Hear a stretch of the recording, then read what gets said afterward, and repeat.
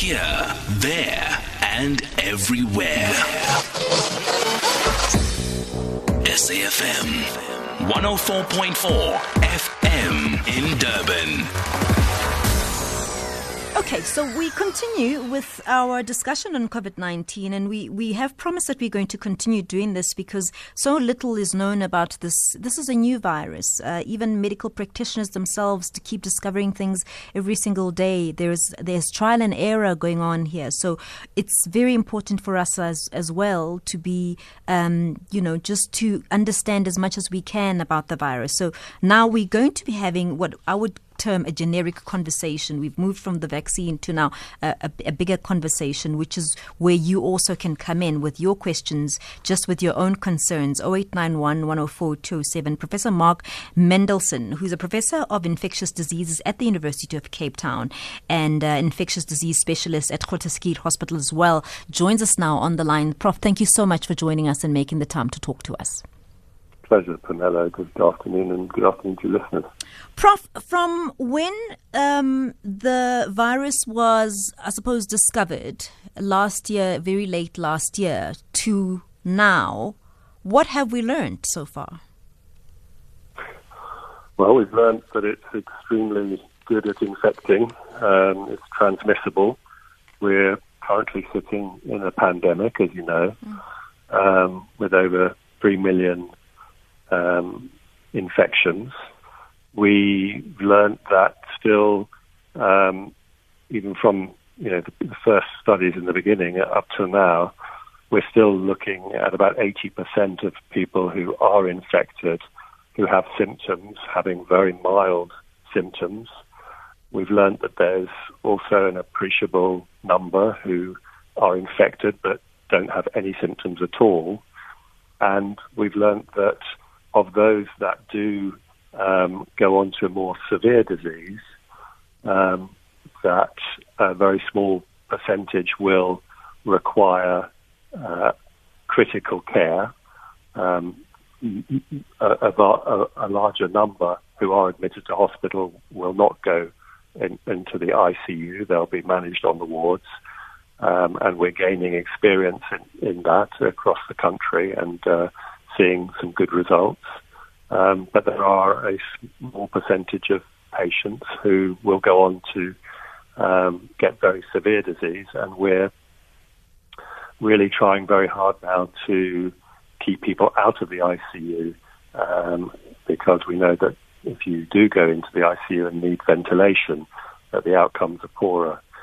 And then we've also learned a lot about illnesses that can predispose to getting severe disease. So we know about the comorbidities, hypertension, diabetes, obesity, and a number of suppressive illnesses.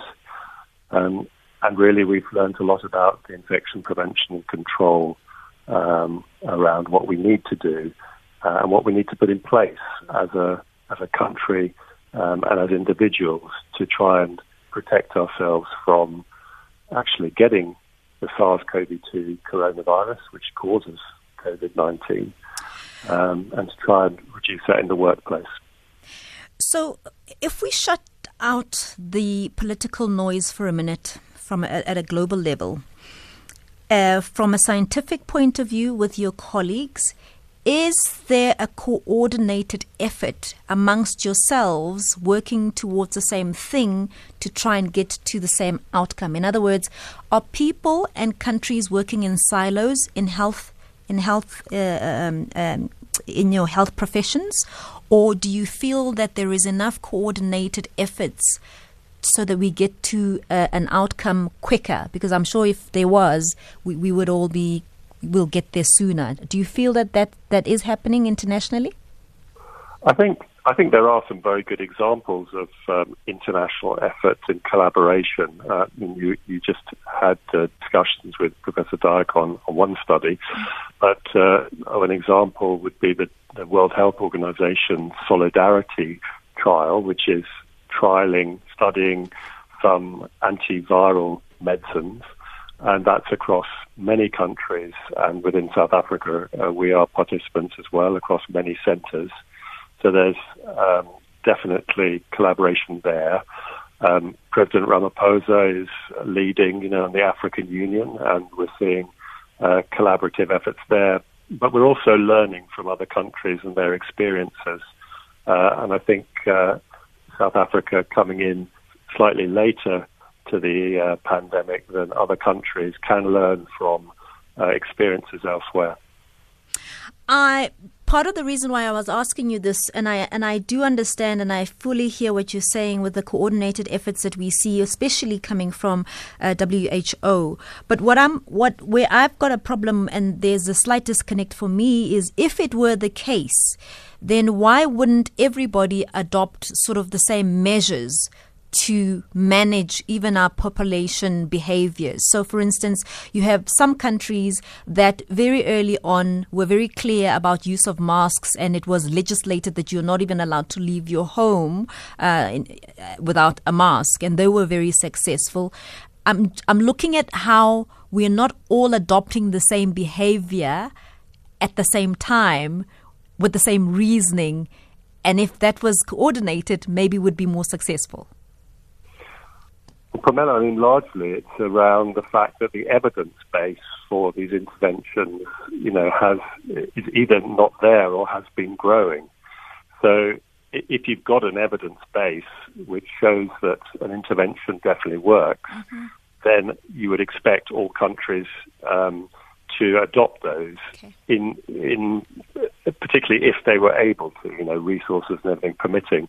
But as you mentioned previously, we're now sort of 5 months, just 5 months into this evolving pandemic, and we're learning very quickly and having to adapt very quickly. So I think there are a lot of unified interventions that have happened in all countries of the world. The appreciation about social distancing, which is, of course, physical distancing, is really what we're talking about.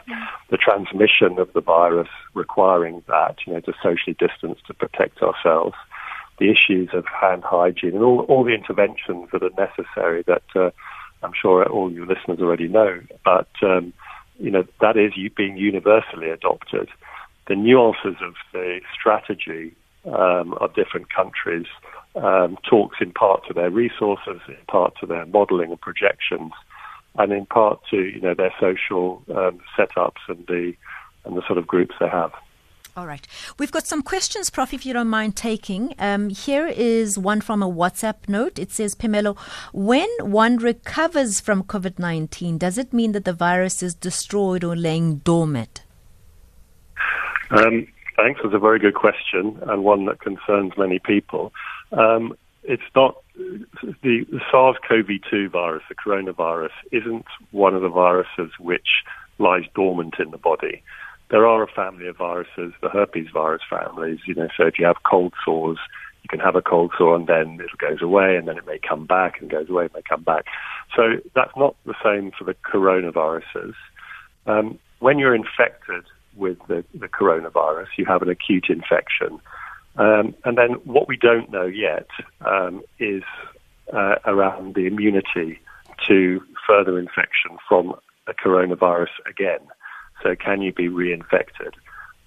We think that if you mount an antibody response to the virus, then we think that will be protective for a period, but we don't know A, the period that it will be protective for, and B, the level of protection. So it's not a dormant virus, and we think that people who are infected who recover may have some protective immunity for a period, but we have to learn, exactly how long that is, and from studies that are going to be needed to be done and are already sort of started to be ongoing. Does that assumption just come from the fact that your body would just be familiar with the virus? Is that sort of where the basis of that comes from? Well, the basis that comes from is from experience with other viruses, including other coronaviruses that actually are common in infecting in the population already. I mean, this isn't the first coronavirus that's been identified. There are a number that cause the common cold And then there's the SARS virus and MERS virus, which were previous epidemics. But we know with viruses that produce antibodies and some protection, that there is a period of protection. Influenza, for example, does give you, once you've had influenza, does give you some protection, but then the influenza virus itself changes in the from season to season, and that's why we need influenza vaccines on an annual basis. But this coronavirus, we think, will probably give some protection if you've had it, but again, we don't know for how long and to what degree. Is the concern like the common flu that we are familiar with, that we've just spoken about now, that this virus in itself, as you said, there are many different types of coronaviruses, that it will also change form, going forward so regularly that we're going to find ourselves with a very difficult time in managing it? No, we don't. No, we don't think so. I mean, viruses do change, as humans change. When we reproduce, our offsprings are not identical to ourselves, and therefore it's the same for viruses. That there is change naturally, but the majority of the studies to date suggest that this coronavirus that's causing COVID isn't changing at a certainly not at a high speed. In fact, it's in most of the studies, it's very, very stable. So I don't think it's so much the issue that we're. Again, that this is all, of course, being learned and is in development, but that's not really the issue that concerns us particularly at the moment. All right, we've got a voice note question for you, Prof. Let's just listen in. Hi, this is View and Pizana. I have one question. There are rumors that there is no accurate testing for this virus. So what they say is it's about 70% accurate. That means if someone has any other flu, a bird flu, or any other disease, he can test positive. So is this true? If it's true, then it may be also true that this whole virus is being exaggerated. And the reason they give is why only old people are dying for this and people who are sick. Prof, your response to that? Okay, yeah. The test that is being done for COVID-19 is a test which we call a PCR. So you have a swab taken from the nose, and that is taken to the laboratory, and we do a special test called a PCR. Now, that PCR, what it basically does is it is able to identify specific parts of the coronavirus that are only in that coronavirus. So it's extremely specific. So that test will not pick up influenza. It will not pick up any of the other viruses. So when you have a positive test for COVID-19, that is a specific test, and we are absolutely happy that we are picking up the virus that causes COVID-19, not influenza or anything else. What your listener, I think, was alluding to is that there's almost no test that is 100% sensitive. In other words, if you do the test, will you pick up absolutely everybody that has the infection? Because there's lots of different variables that can go wrong, from the type of sample that's taken, if you're not getting a good nasal sample, so if you don't put the swab in far enough, for example, you're not getting a good specimen. If it takes a long time to get us to a laboratory, it may not be as sensitive. If there are problems with the laboratory test itself, then again, that will affect the sensitivity. It won't affect the specificity, in other words, that you're picking up the coronavirus. It'll just mean that there will be some people that may be positive, in fact, but test negative. And that's so-called a false negative. So, no, we're definitely not picking up other viruses and other illnesses with the tests that we're doing. But I would agree, it's fair to say that the sensitivity, the pickup of the test, in other words, you're not picking up absolutely everybody who's got COVID-19 because the test isn't 100% sensitive. We also know, though, Prof, that there are other types of tests that are out there in the market. Could you just maybe talk us through why this was our test of choice as a country? So the test we're talking about, this PCR test, is the test that we need to diagnose people who have acute infections with the coronavirus. In other words, are actually now having symptoms, and we want to find out whether it's the coronavirus. And the reason for that is that when we become symptomatic, in other words, when we have the respiratory illness, then that's when the virus, the maximal time, peak time that the virus is actually being shed in our upper airways. So when we take the sample, we want to test for the virus itself, and that's what the PCR test does. There's also a test that's been getting a lot of attention and it's generally, we call them serology tests. And as I said, when we were talking about the protection, when you have a viral infection, many days later, your body starts to respond in a particular way to produce proteins, types of proteins in the blood, which are called antibodies. And if you take the blood of somebody who's had coronavirus, then you can sometimes pick up the antibodies, depending on the timing, because those antibodies take time to develop. They don't develop at the time that you have the symptoms generally. And that's why serology tests or antibody tests are not good tests for somebody who has the symptoms and you want to diagnose the acute infection. They're very good for doing mass sort of surveillance studies where you're taking a large amount of the population later in the epidemic in South Africa. If we want to see who may have been infected, that's one way of doing it. Although there are problems with these tests, each test has its own problems, but that's the theory. It's used not for acute diagnosis, whereas the PCR test, the test that you're having samples taken from the nose, then that is a different test, and that's specific for the diagnosis. Prof, I know you've got to go. I've just got two more questions for you. One from a voice note. Let's just play it quickly for you. Sure. Hi there, Benji here.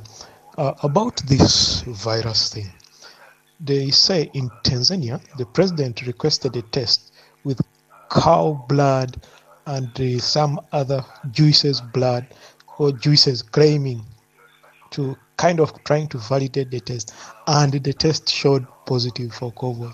Are these tests fake or what? Thank you, Benji. All right.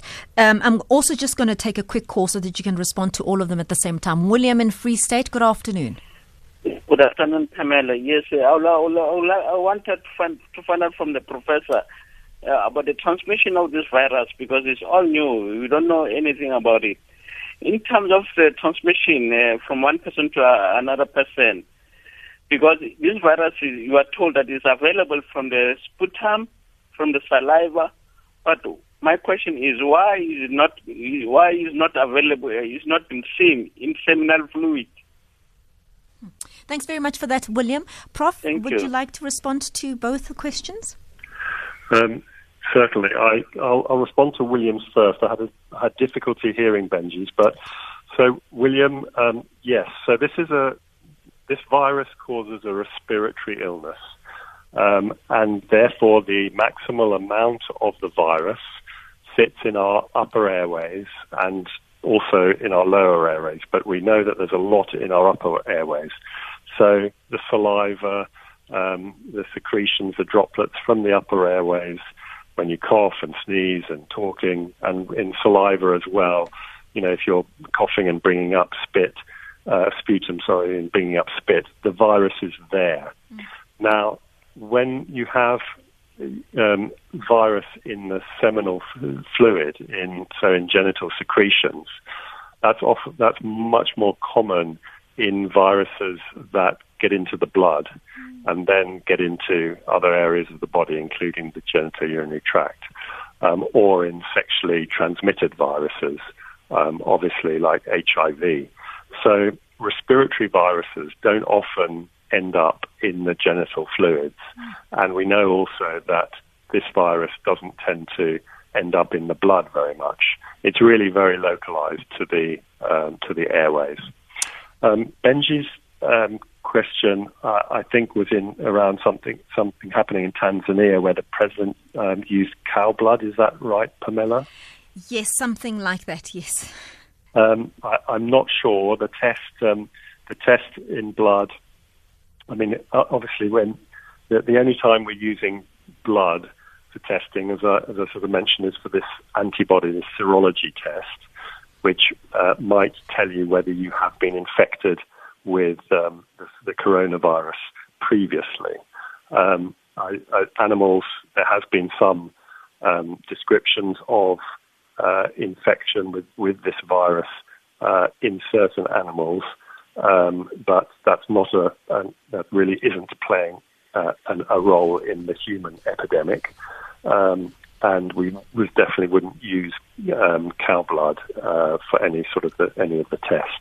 Prof, really appreciate the time you've given us. Thank you so much. Professor Mark Mendelsohn, who is a professor of infectious diseases at the University of Cape Town, an infectious disease specialist at Groote Schuur Hospital. Thank you very, very much for that.